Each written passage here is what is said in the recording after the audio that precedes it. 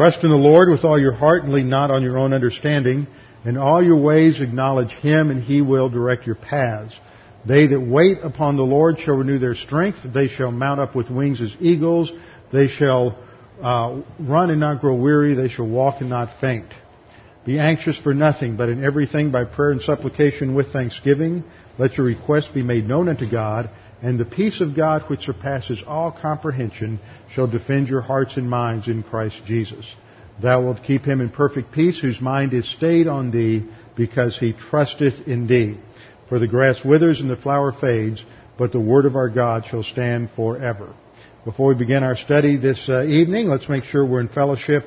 So we'll have a few moments of silent prayer to give you the opportunity to use 1 John 1:9, and then I'll open in prayer. Let's pray.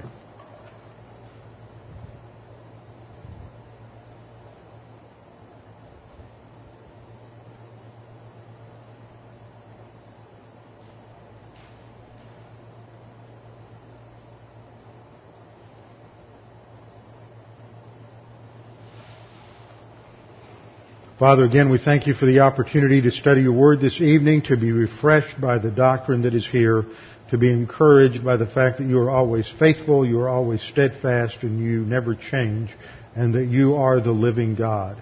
Father, we pray that as we study these things, that it will not be just academic, but that it would be a recognition that these are truths that impact the way we think, the way we live, and the way we make decisions. We pray that we would be responsive to this challenge. In Christ's name, amen. Last night we began our study of Elijah. And our world today is not a whole lot different than the world in which Elijah ministered. If anything, it was worse then, but we are headed in that same direction.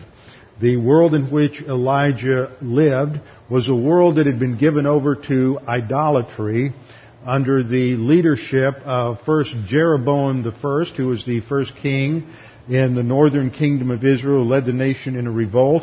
But then through each successive king in the north, the nation of Israel, that is the northern kingdom of 10 nations, became progressively enmeshed in idolatry, more and more rebellious against God, and people thought in terms of the world system of that day, which was idolatry. And what they tried to do was they tried to hold two views.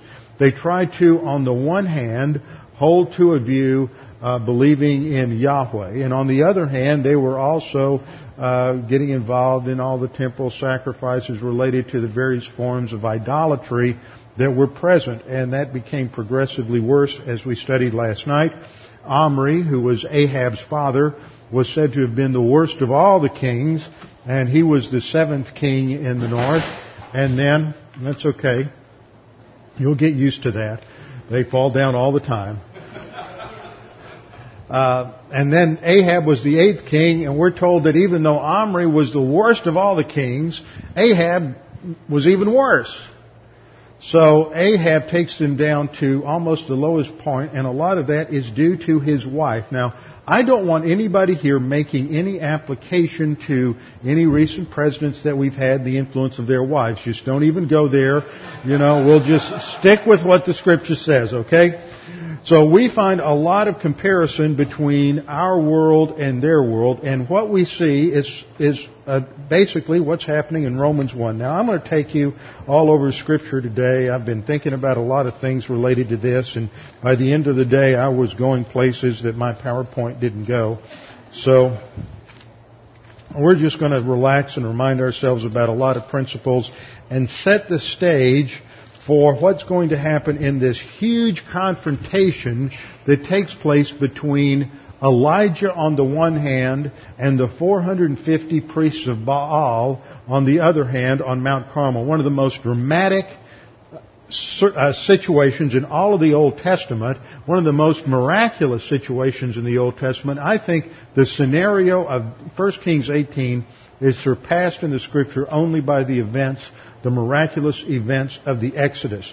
But we have to set it all up so we understand what's happening and how it impacts us.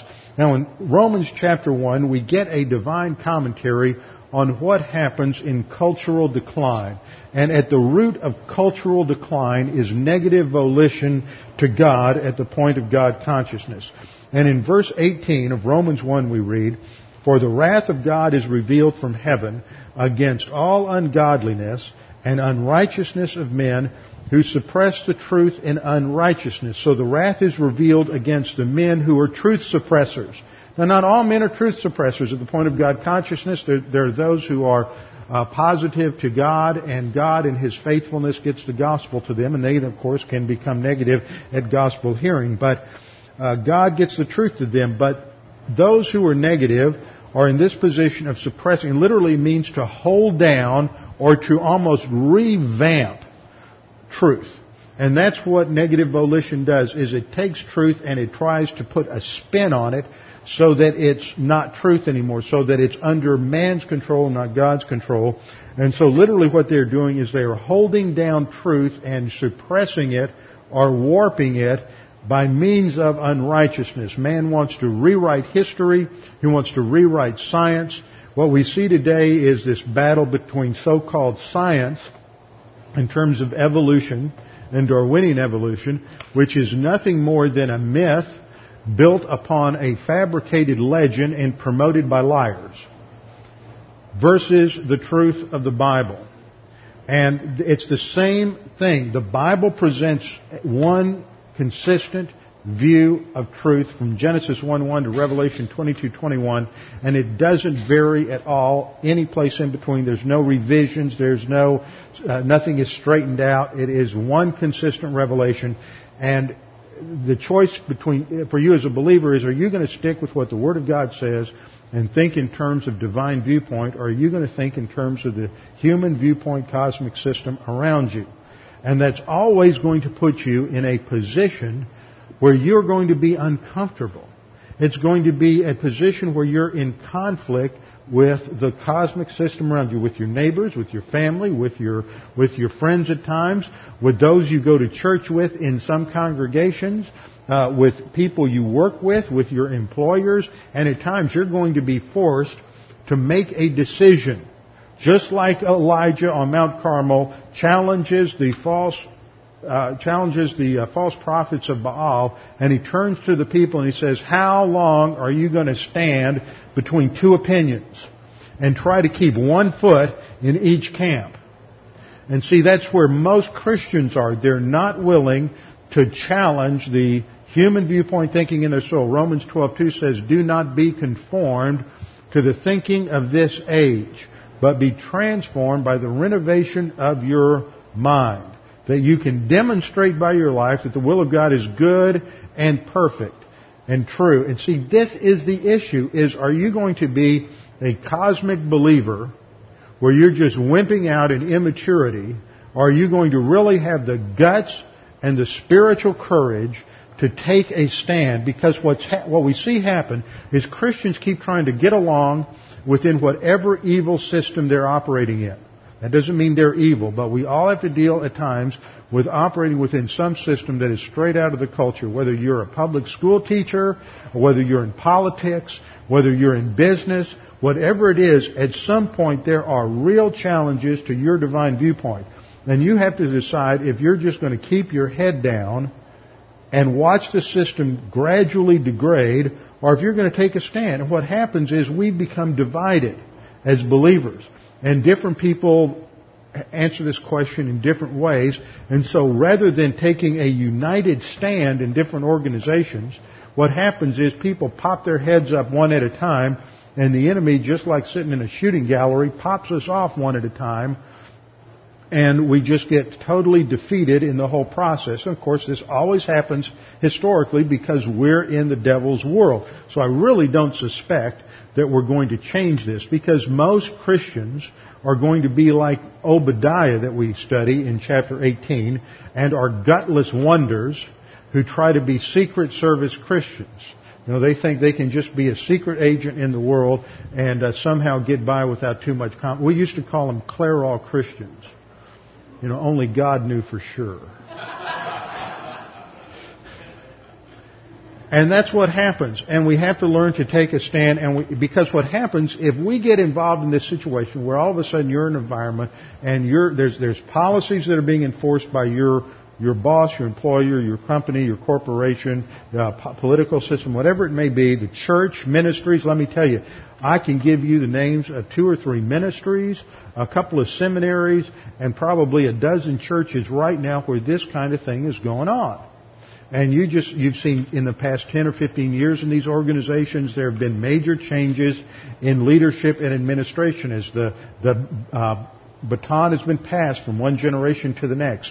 And what happens is the new team comes along and they start bringing in new policies, new procedures, and people in these organizations who are dedicated to the older view, the older policies, still want to promote that, still think they can do some good where they are right now. They still think that, I can teach school here even though this system has become so degraded. I can still try to have a witness in this school system. And eventually what's happening in your own thinking, in order to rationalize and justify staying there, that what you're doing is you're very subtly eroding your own integrity through compromise. And you think that there's an end that justifies the means. And it's different for every believer has to think this through on their own. There aren't specific guidelines as when you cross that river and there's a point of no return, but it happens. And I've watched this now going on, and it's amazing how you see people hanging on, 2, 3, 5, 15, 20 years after there's been a shift at a ministry or a seminary, and they know that the seminary is on the skids, or this particular ministry is not being led as it ought, but because they're devoted to some previous agenda, like people at Dallas Seminary still hold on to Louis Sperry Chafer. People in other ministries are devoted to whoever the founder was and who established it. But what's happened is that there's a degradation in the integrity of the current leadership, and they have basically compromised their own integrity, and they don't even know it. It's just that slow process. It's like putting a pot in that classic illustration of putting a frog in a pot of boiling water. If you put him in when it's hot, he's going to jump out. But if you gradually increase the temperature, he'll boil to death because his body temperature just gradually adjusts to the surroundings around him, and he no longer realizes how far he's come from where he was before. And this is the kind of scenario we're going to see in this study and contrast between Elijah, who is a courageous leader and spiritually mature and the man for the crisis, and Obadiah, who's just an immature spiritual wimp who's trying to do good, but he doesn't want to put himself at any risk in the process. Well, what we see in Romans 1 is that there's this degradation that takes place in every culture. And Romans 1:18-19 says that there's enough evidence for the existence of God for everyone to be held accountable. In verse 19, because what may be known of God is manifest in them, for God has shown it to them. For since the creation of the world, His invisible attributes are clearly seen, being understood by the things that are made, even His eternal power and Godhead, so that they're without excuse. In other words, everybody's got enough information and data from creation to know God exists. And you don't even have to put it in the guise of the intelligent design argument today. You just have to know that, speaking of which, I think my copy of the New London Day got taken out of my hotel room today. You have a copy at home, please save it for me. There's a great article in the Day today on intelligent design, a letter to the editor. So if you have it, you ought to read it. There's some good information there. Verse 21, because although they knew God, they did not glorify Him as God, nor were they thankful, but became futile in their thoughts, and their foolish hearts were darkened. That's what's happening in Israel at the time of Elijah. They don't glorify God. They're trying to assimilate human viewpoint, divine viewpoint, so that they can be secure and they can be comfortable. And what happens is human viewpoint always eats up and destroys divine viewpoint. They become futile in their thoughts, their foolish hearts were darkened, and professing to be wise, they became fools, exchanging the glory of the incorruptible God into an image made like corruptible man and birds and four-footed animals and creeping things. Think about it. It's a worship of nature and creation instead of the Creator. And that is always what happens. Once you remove God off the place as being the Creator, you replace something.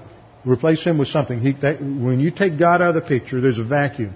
And what moves in there is always some element of the creation. You either worship nature, you worship the universe, you worship the impersonal force, like you have in Star Wars. You worship animals and birds, and like you have in Hinduism, and beasts and cattle and things of that nature. Or you worship man, or you worship the state. And this is what happens when you take God out as the centerpiece of authority. Then something's going to replace Him. And it's going to be something in nature, and in many cases, it's the state. And this is the danger that happens when you take, when you practically, whether you have it symbolically or not is irrelevant, but practically, if you remove the Ten Commandments and the Bible and divine revelation as your source of authority, which is what's happened as a result of the tyranny of the Supreme Court in this country. When you take that out, what's going to move in as the ultimate determiner of values? It's the government. And so man becomes the ultimate determiner of what's right and what's wrong. And this is always a weak system of instability, the shifting sand of human power. And it just opens the door to eventual tyranny. And we see one practice of that tyranny in what's happened with this eminent domain law, which is a violation of the Constitution, and it's going on right here in Connecticut. We're just watching this nation fall apart left and right. And it's more falling apart left than it is right. But the right's not helping a whole lot lately, it seems.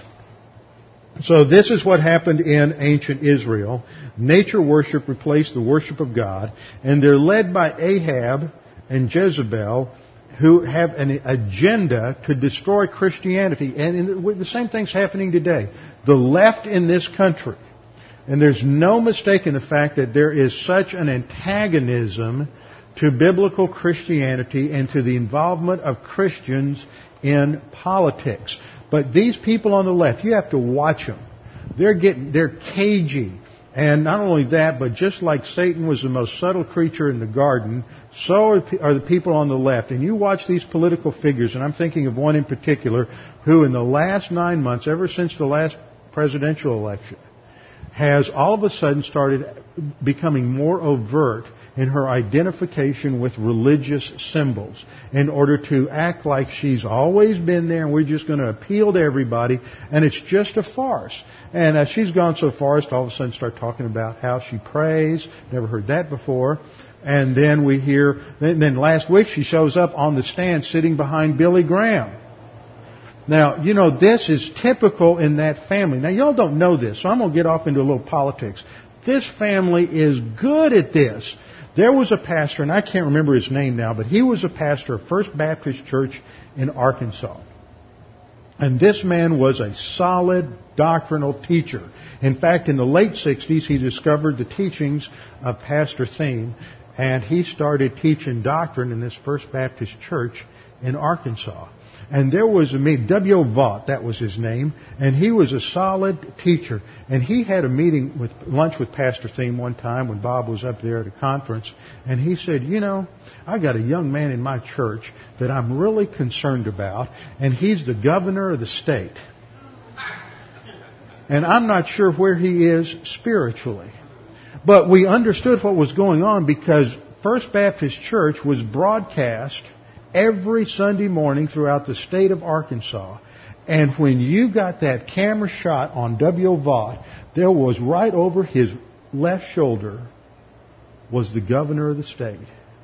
See, those people know how to use the media and imagery in order to promote this impression that they're religious and that they're just like all these other evangelicals. So that's just something to watch out for. It just dawned on me that this last week when you looked at Billy Graham, guess who you saw over his shoulder? And that's not the first time it happened. You know, there's a history here. So you just have to be smart. And you can't be taken in by this. But back to Israel. Get off of modern stuff. You get back to Israel. And there was an agenda on the part of Ahab and Jezebel to destroy the worship of Yahweh. And they were substituting the pagan worship of Baal. And in the Rosh Shamra text, which was a Canaanite an archaeological site in the northern part of Israel, Rosh Shamra was a Canaanite city. And in the text there was a statement about Baal in his temple. And to quote it, it says, quote, speaking of Baal, "He will give abundance of rain, abundance of moisture with snow. He will utter his voice in the clouds," that he was also the god of thunder, "and his flashings and lightnings on the earth." Sacrifices were offering to him, and in the text there was described sacrifice being made to Baal to bring rain upon the earth. And in those texts it reads, "And bring the rain of the Most High," that's Baal, "on the fields. Pleasant is Baal's rain on the earth, and on the field the rain of the Most High." So what we have to understand is that they're bringing into the northern kingdom this fertility religion. We talked about it some last night, and it emphasizes fertility and productivity in an agricultural society. I mean, what's the most important thing to have in an agricultural society? Is good weather. So what lies behind that, though, is a worship of success and prosperity, and it's no different from the prosperity theology or the health and wealth teaching today. Then along with Baal, they brought in his consort, who was Asherah. And this was the fertility goddess, usually represented by a tree trunk at these various sites of worship. They had these groves of trees up in the hills, and these were the two main deities that the Canaanites worshipped. So when Ahab married Jezebel, she sought to make the worship of Baal and Asherah the official religion in Israel. And so anyone who worshipped Yahweh was an enemy of the state. And we're going to see what happens in chapter 18, because they had police squads out looking everywhere for the known prophets and the known believers to arrest them and to kill them. And this is typical. When any state takes its position against biblical Christianity, then those who hold to biblical Christianity are a threat to the power of the state, and the state is going to seek to do whatever it can to minimize, if not to destroy or annihilate, the voice of truth. And it's into that situation that we find Elijah. And we're told in James 5:17 that Elijah was a man with a nature like ours. So when we read of these tremendous exploits of Elijah, as he's willing to have the courage of his convictions and take his stand against all of the evil influence in the northern kingdom, that this is the same kind of thing we can do as believers if we've got doctrine in the soul. And the issue for us is, are we going to be Christians who have the courage of our convictions like Elijah, or are we going to be Christians who want to be Clairol Christians like Obadiah? Let's have a little review from last night. It looks like a hopeless situation. So the first principle we learned was that as long as we are trusting God, there are no hopeless situations.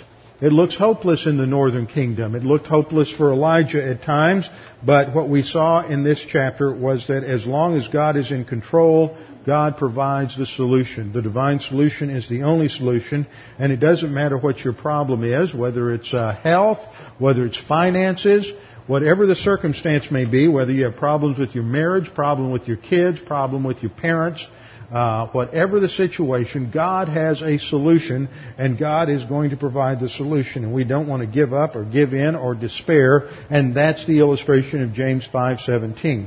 There are tests that we're going to go through. And when we go through tests, it's awfully easy to put the focus on self instead of on God. Now, we are reminded of James 1:2-4.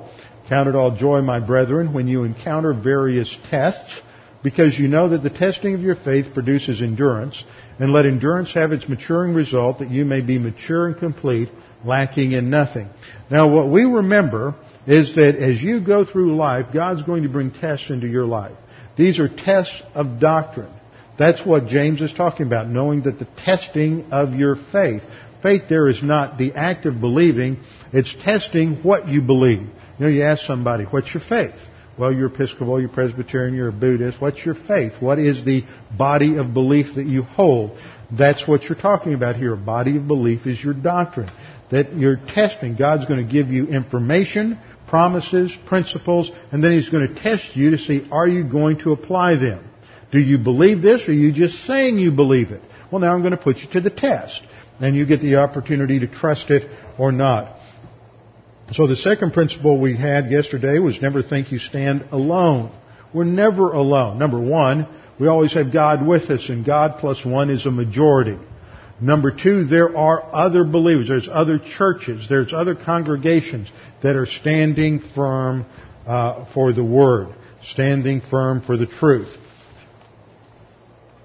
Third thing, also related to James 1, 2 through 4, there's always multi-layered tests. These tests hit us at different layers and in different arenas. While we're being tested with the faith rest drill, as Elijah was, he has to trust God while he obeys Him and goes to the brook Kerith. He's going to trust God, but he also has to recognize that God in His grace is going to provide for him.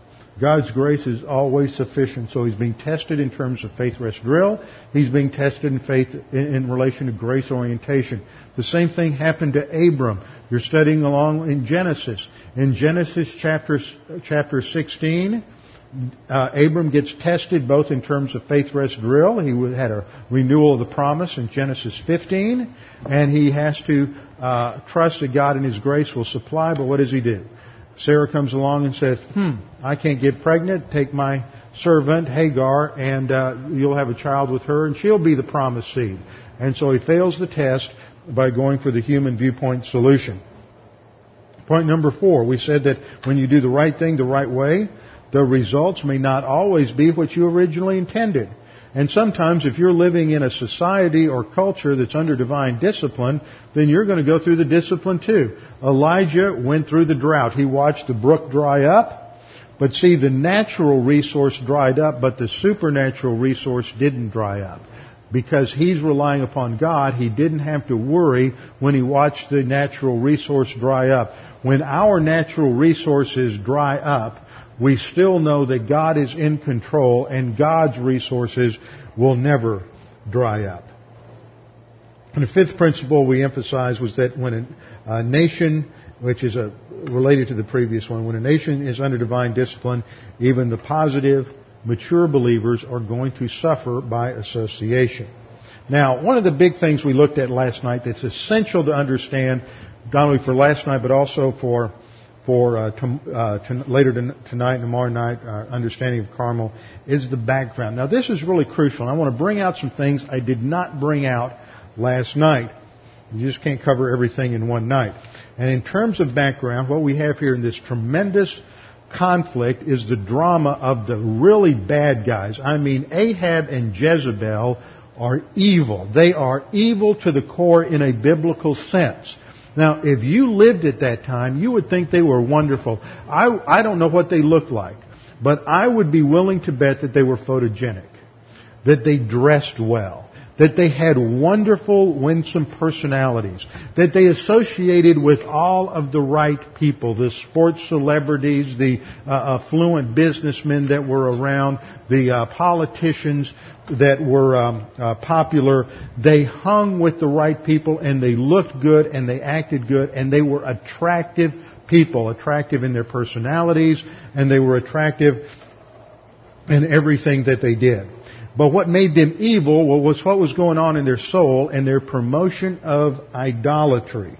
And this is so typical today. What we have to be careful of with leaders today is that there are leaders who are so overtly attractive, photogenic, charismatic. I can name you 3 doctrinal pastors right now that I know of over the past 10 years that are loved by their congregations. They are personally attractive and winsome and charismatic in their personalities. One of them has been discovered, and somewhere around 12 or 13 women in the congregation came forward one night to give testimony of how he had seduced them. In another situation, the pastor was ill for some time, told the congregation he had one problem, and it turned out he had liver problem because he's an alcoholic, and he was on life support system. But nobody knows that. It's all covered up, and you'll never figure out who it is from what I say, so don't try it. And I know of another pastor that at one time he told a married woman on his staff that if she would leave her husband, then at least he led her on to indicate that he might marry her. Now, nobody knows this kind of stuff about these people. The congregations love them. And then we had a president who did the same kind of thing. See, it's like judges. Everyone does what's right in their own eyes. And not only are the people in the pew corrupt, but the men in the pulpit are corrupt too. And we live in an era when the whole society is just going down the tube. Well, this is what real evil is all about. It's a promotion of false religion. And the number one villainess here is Jezebel. In the Hebrew, her name is pronounced Isabel. Remember that J's like a Y, so it's Isabel. And she is devoted to Baal Melkart, which is one of the variations of the Baal, various Baalim, the Baal gods that were worshipped. And he is very powerful, and she's into power lust. And she worships power, and she's going to do anything she can to assimilate power. So she introduced the worship of Baal Melkart into the northern kingdom and brought 450 of his priests with her. And then she also introduced the worship of the Asherah, and this is the fertility worship with the temple prostitutes and the ritual prostitution and ritual sex in order to promote fertility. And she brought in 400 priests of Asherah. Now, all of these are supported by the taxpayers' money. How would you like to do that? Paying your high property taxes just to support all of these priests. Now, of course, this is accomplished through persecution and physical intimidation, violence, and tyranny. This is always the way that evil is promoted. And what we see in our own country is while we may not have the physical intimidation, the threat of prison and the threat of jail, we still see similar things going on today. We see intimidation in the schools. We see it in education, where people who are committed to creationism, if it's known, cannot pursue graduate degrees or higher degrees. They can't get into various schools. They can't get into faculty positions. They can't get into research grants. And so there is intimidation, and there are threats and various other things that challenge the teaching of Christianity. And now we have the tyranny of the courts. And the liberal left promotes the public lies, misrepresenting and distorting what Christians want to do, so that people who are historically ignorant buy into their lie that what the Christian right wants is a theocracy. And if you have any historical knowledge whatsoever, you will understand that the Christian right today doesn't want anything more than what we had in the early 19th century or the late 18th century when this country was founded. And it wasn't founded as a theocracy, but we lived in a homogeneous society at that time when nearly everybody operated on a Judeo-Christian worldview, even though that doesn't mean they were Christian or they had thought it out. Many of the thinkers at that time and the writers who influenced the thinkers had thought it out.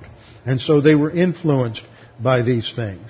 And it won't be long in our culture, if we keep going the way we're going, where this will develop into physical persecution and violence as well. Because when truth has been rejected and removed from the marketplace, and all you have is competing versions of truth, somebody powerful steps in and determines what the truth is going to be, and anything that challenges it is going to be put down. So that gives us our basic review. Now, the basic concept here is the challenge by the committed Christian Elijah, or the committed believer Elijah, who is the man for the crisis, and he's challenging the evil system that's being promoted by Ahab and Jezebel. Now, he's not doing it just because he disagrees. We have to recognize that. It's a different environment in the Old Testament. He is a prophet. The role of the prophet was to function as a prosecuting attorney for God with reference to the Mosaic Law. The Mosaic Law was a contract that God had made with the people. And in that contract, He made certain provisions. If you obey me, I'll do these things. If you disobey me, other things will happen. And so Deuteronomy 11:16 to 17 lays this out. Take heed to yourselves that your hearts be not deceived, and you turn aside and serve other gods and worship them. And then the Lord's wrath will be kindled against you, and He will shut up the heaven, that there be no rain, and that the land yield not her fruit, and lest ye perish quickly from off the good land which the Lord gives you. And Leviticus 26:18 to 20 lays this out. In verse 19 it says, I will make your heavens like iron and your earth like bronze. What God is saying is, I'm going to stop the rain, stop the productivity. I'm going to shut it all down meteorologically. And this is what Elijah announced in 1 Kings 17:1, that there would be no more dew nor rain until he spoke again. But what happened was Ahab blamed Elijah. This is what happens. Christians are going to end up getting blamed for everything. And that's what the liberal left is doing. It's all the Christians' fault.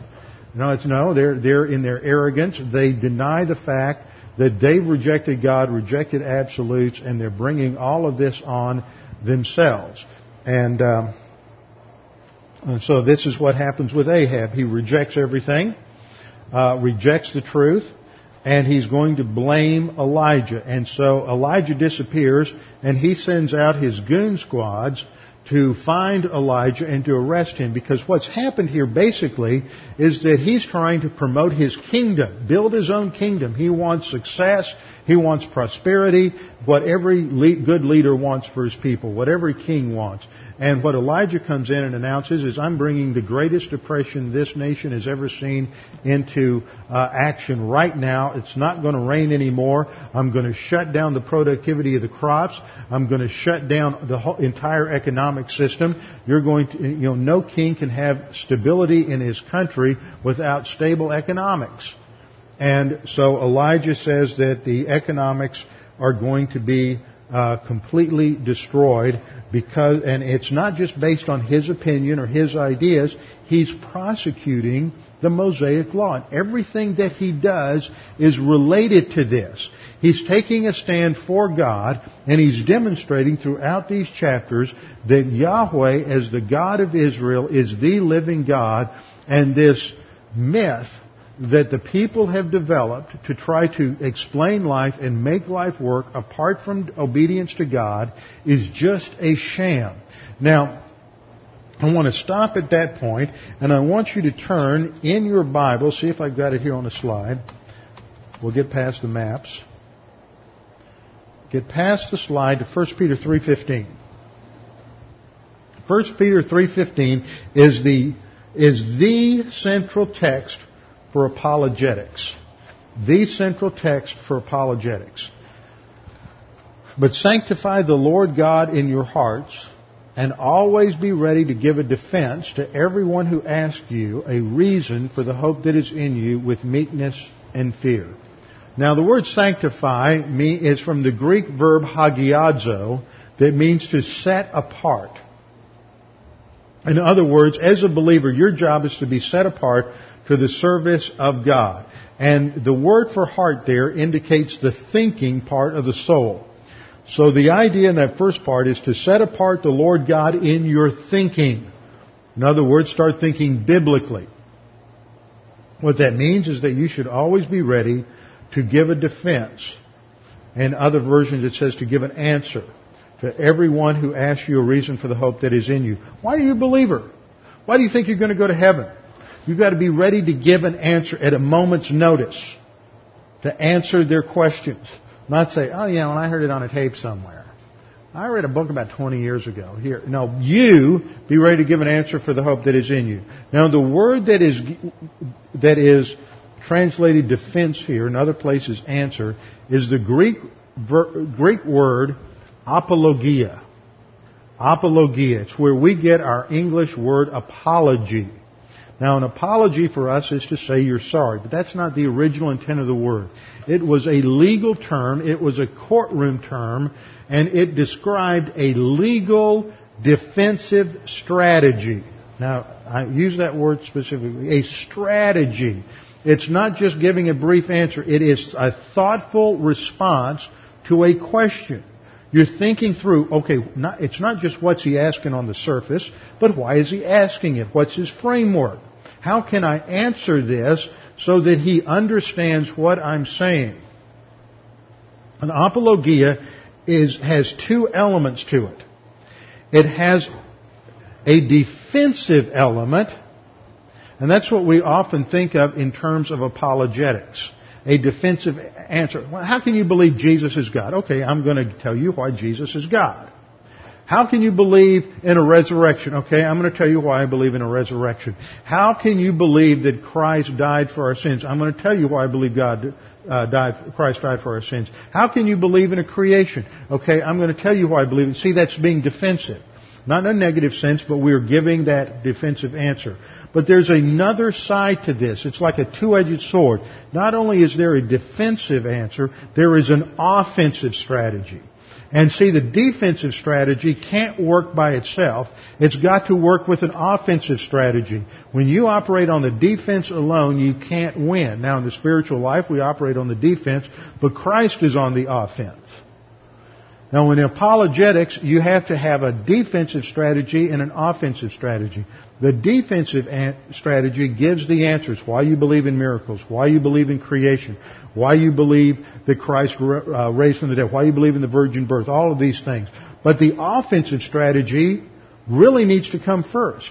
The offensive strategy is going to attack the person answering. They say, how can you believe in a loving God when there's all this suffering in the world, when there's all this evil in the world? How can you believe that God is a loving, powerful God? Either He's all-powerful, but He doesn't love us, because if He's all-powerful, He could do away with evil. So since He doesn't do away with evil, He must not love us. Okay, that's one approach. Or if He's God and He loves us, He can't be powerful, because if He was powerful, He'd stop evil. That's the unbeliever's response. So before I start answering it, remember the proverb that says, never answer a fool according to his folly. Don't jump in there. You know, you can always get caught in a trap. You know, somebody says, well, have you quit beating your wife lately? You know, however you answer that, you're in trouble. You know, the new one I like to use is, are you still a homosexual? You know, it's... You just don't want, you know, you got to be careful the questions you answer. Okay, now the question that they answer is a wrong question, because it baits a trap for you. And if you run in there saying, oh, I know the answer to this, then you're going to get caught with your pants down. So what you have to do is you have to stop and say, okay, wait a minute. It says, before I answer your question about how there can be evil, would you please explain to me how you can answer the problem of evil? Why do you believe there's suffering and death and disease and destruction in the world? Now they have to give you their answer, and if they're operating on an evolutionary presupposition, if they're thinking you've impaled them, in the old Shakespearean phrase, they're hoist on their own petard, because they don't have an answer. Because in Darwinian evolution, the mechanism of advance is survival of the fittest. It's struggle. Death is the means of advance. So that means death is good. Death is normal. Suffering is normal. And they've just asked you a question that presupposes that death and evil and suffering are not normal. Now, which is it, buddy? Is death normal and good? Well, if death is normal and good, then how can you even challenge me? If death isn't normal and good, then you don't have an answer and your system's bankrupt. See, what you've done is you've demonstrated that they can't have hope values or meaning on the basis of their system, and then you start to answer them. This is what Elijah is doing. All through chapter 17 and chapter 18, he is demonstrating, and God is demonstrating through Elijah, that Baalism is totally bankrupt and incapable of doing anything. Number one, Baal is the god of what? The weather. He's the weather god. He's the storm god. He provides water. He provides all of these things. So the first thing that happens, let's go back to 1 Kings 17. The first things that happen is that Elijah comes along and said, as the Lord lives, it's not going to rain. There's not going to be any dew these years except at my word. And so there's a drought. And we read about the drought down through chapter 17. And we see that the brook dries up. The emphasis here is that because God's in control of nature and not Baal, there's no rain. You know, the first match goes to God. Now we get the second match with Elijah and the widow. And he shows up and she's got a little bit of flour. Where does flour come from? Well, it can come from wheat, and down south it comes from corn, good old cornmeal and cornbread. And interestingly enough, Baal is not only the god of rain, but he is also the god of corn and oil. And so she's running out of her cornmeal and oil, and she just has a little in the jar, and she's going to make a little corn pone for her son and herself. And then she's going to die.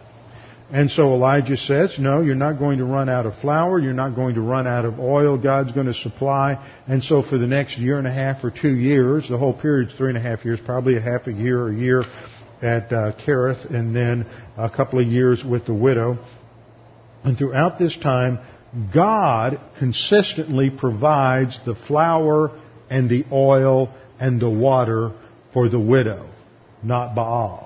But it's God. So you see, what's happening here isn't just a nice little story about how God is providing logistical support for Elijah. He is providing it in such a way as to demonstrate the bankruptcy of the false system of thinking. And then her son dies. And we didn't get into that in a lot of detail yesterday, other than to say that Elijah is going to pray over him and bring him back to life. But Baal was also the god who would heal the sick and supposedly bring the dead back to life. And here it is God who heals the sick and brings the dead back to life. So the first match goes to God, the second match goes to God, and the third match goes to God. And all of this happens where? It happens in the privacy of Elijah's withdrawal from society. Nobody else sees that. So what's happening? You go through these 3 tests. The tests are related, first of all, to his understanding of the faith rest drill. Is he going to trust God or not? Second, the tests are related to grace orientation. Is he going to recognize that God's going to meet his every need and supply for him even in the midst of the crisis? And third, each one of these tests is related to demonstrating the bankruptcy of Baalism, so that now Elijah understands that Baal can't do anything and God can do everything, and he's headed off for the big international competition between Yahweh and the prophets of Baal on Mount Carmel in chapter 18. And he's already had 3 demonstrations from God that God is going to kick their butts. And it is the greatest story in the Old Testament. But we've got another little problem. And that comes in chapter 18. So we start off in verse 1, and Elijah the Tishbite of the inhabitants of, I went to 18. And it came to pass after many days, actually we know it's 3.5 years from James 5:17, that the word of the Lord came to Elijah in the 3rd year. Now, wait a minute. James 5:17 said 3.5 years, and here it says in the 3rd year. That seems like there's a discrepancy there. Probably not. The best way to handle this is Israel has the spring rains and the fall rains. So it had rained in the spring. You had your normal dry summer. And just before the fall rains comes, Elijah marches in and says, it's not going to rain. Okay? So that's your half a year, and then you have your 3 years. So now at the end of these 3 years, or towards the end, God comes to Ahab and says, "Go present yourself," or he comes to Elijah and says, "Go present yourself to Ahab, and I will send rain on the earth." Now, why is God sending rain on the earth? He's taught them a lesson. He has taught them the lesson that He is God. And there's 7,000 who haven't bowed the knee to Baal, and because of their presence in the land, this is the doctrine of the remnant, as it's laid out in Romans 11, verse 3, because of the remnant, and the remnant doctrine only applies to Jews, doesn't apply to the church age, it only applies to Israel. Because of the doctrine of the remnant, God is going to bless the nation, and He is going to send rain. So verse 2. So Elijah went to present himself to Ahab, and there was a severe famine in Samaria, an extreme famine in Samaria. So what's going on? What happens when there is extreme economic depression? No food, no water. What do you think people are doing? There's an increase in criminality. People are going to be stealing. There is starvation in the streets. There is malnutrition. There is an increase of disease. People are depressed. People are desperate. They are running around in a frantic search for happiness, appealing to all of the different false gods, trying to get something to happen, and the rain to come, and they're sacrificing to Baal. And we know from history and archaeology that there was human sacrifice and child sacrifice going on. So they're sacrificing their children and the infants to these false gods in order to get something to happen. But what we learn here is that the issue isn't meteorological. That's not the problem. You're not going to solve this problem by seeding the clouds. The problem isn't political. I mean, that's certainly an aspect of this, but ultimately that's not the real problem. It's not because you've got a leader that is promoting evil. And we've had a number of comparable political figures in this nation. But they're a manifestation of a deeper problem. Remember what I said last night? People get the leaders they deserve, and they deserve the leaders that they get. And because of negative volition in this nation, we are getting the leaders we deserve, and we deserve the leaders that we get. And we are losing our freedoms. But the real issues here aren't meteorological. They're not political. They're not economic. They're not managerial. It's not based on class warfare. It's not some issue of the proletariat versus the masses. What's the issue? The issue is spiritual. Now you get this down and remember this. The issue in history is always spiritual.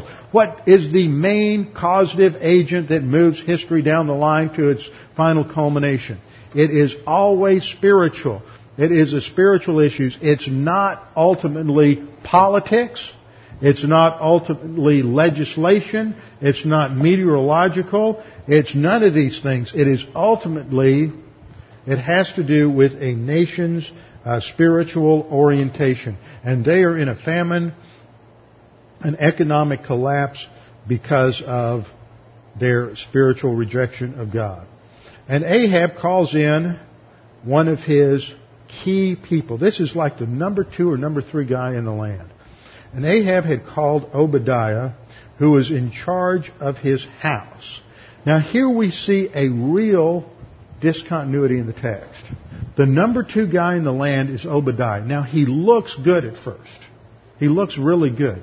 Now do you think Jezebel's going to let the number 2 guy in the land be a outspoken worshiper of Yahweh? I don't think so. So he's a Secret Service Christian.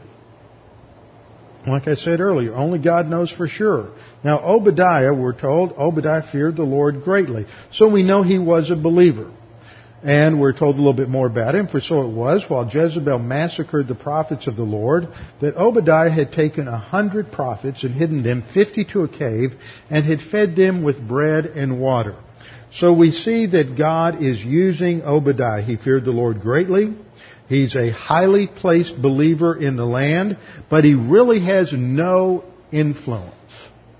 He can't change anything. He can't affect anything. He has no influence on Ahab, no influence on Jezebel. He keeps his head down.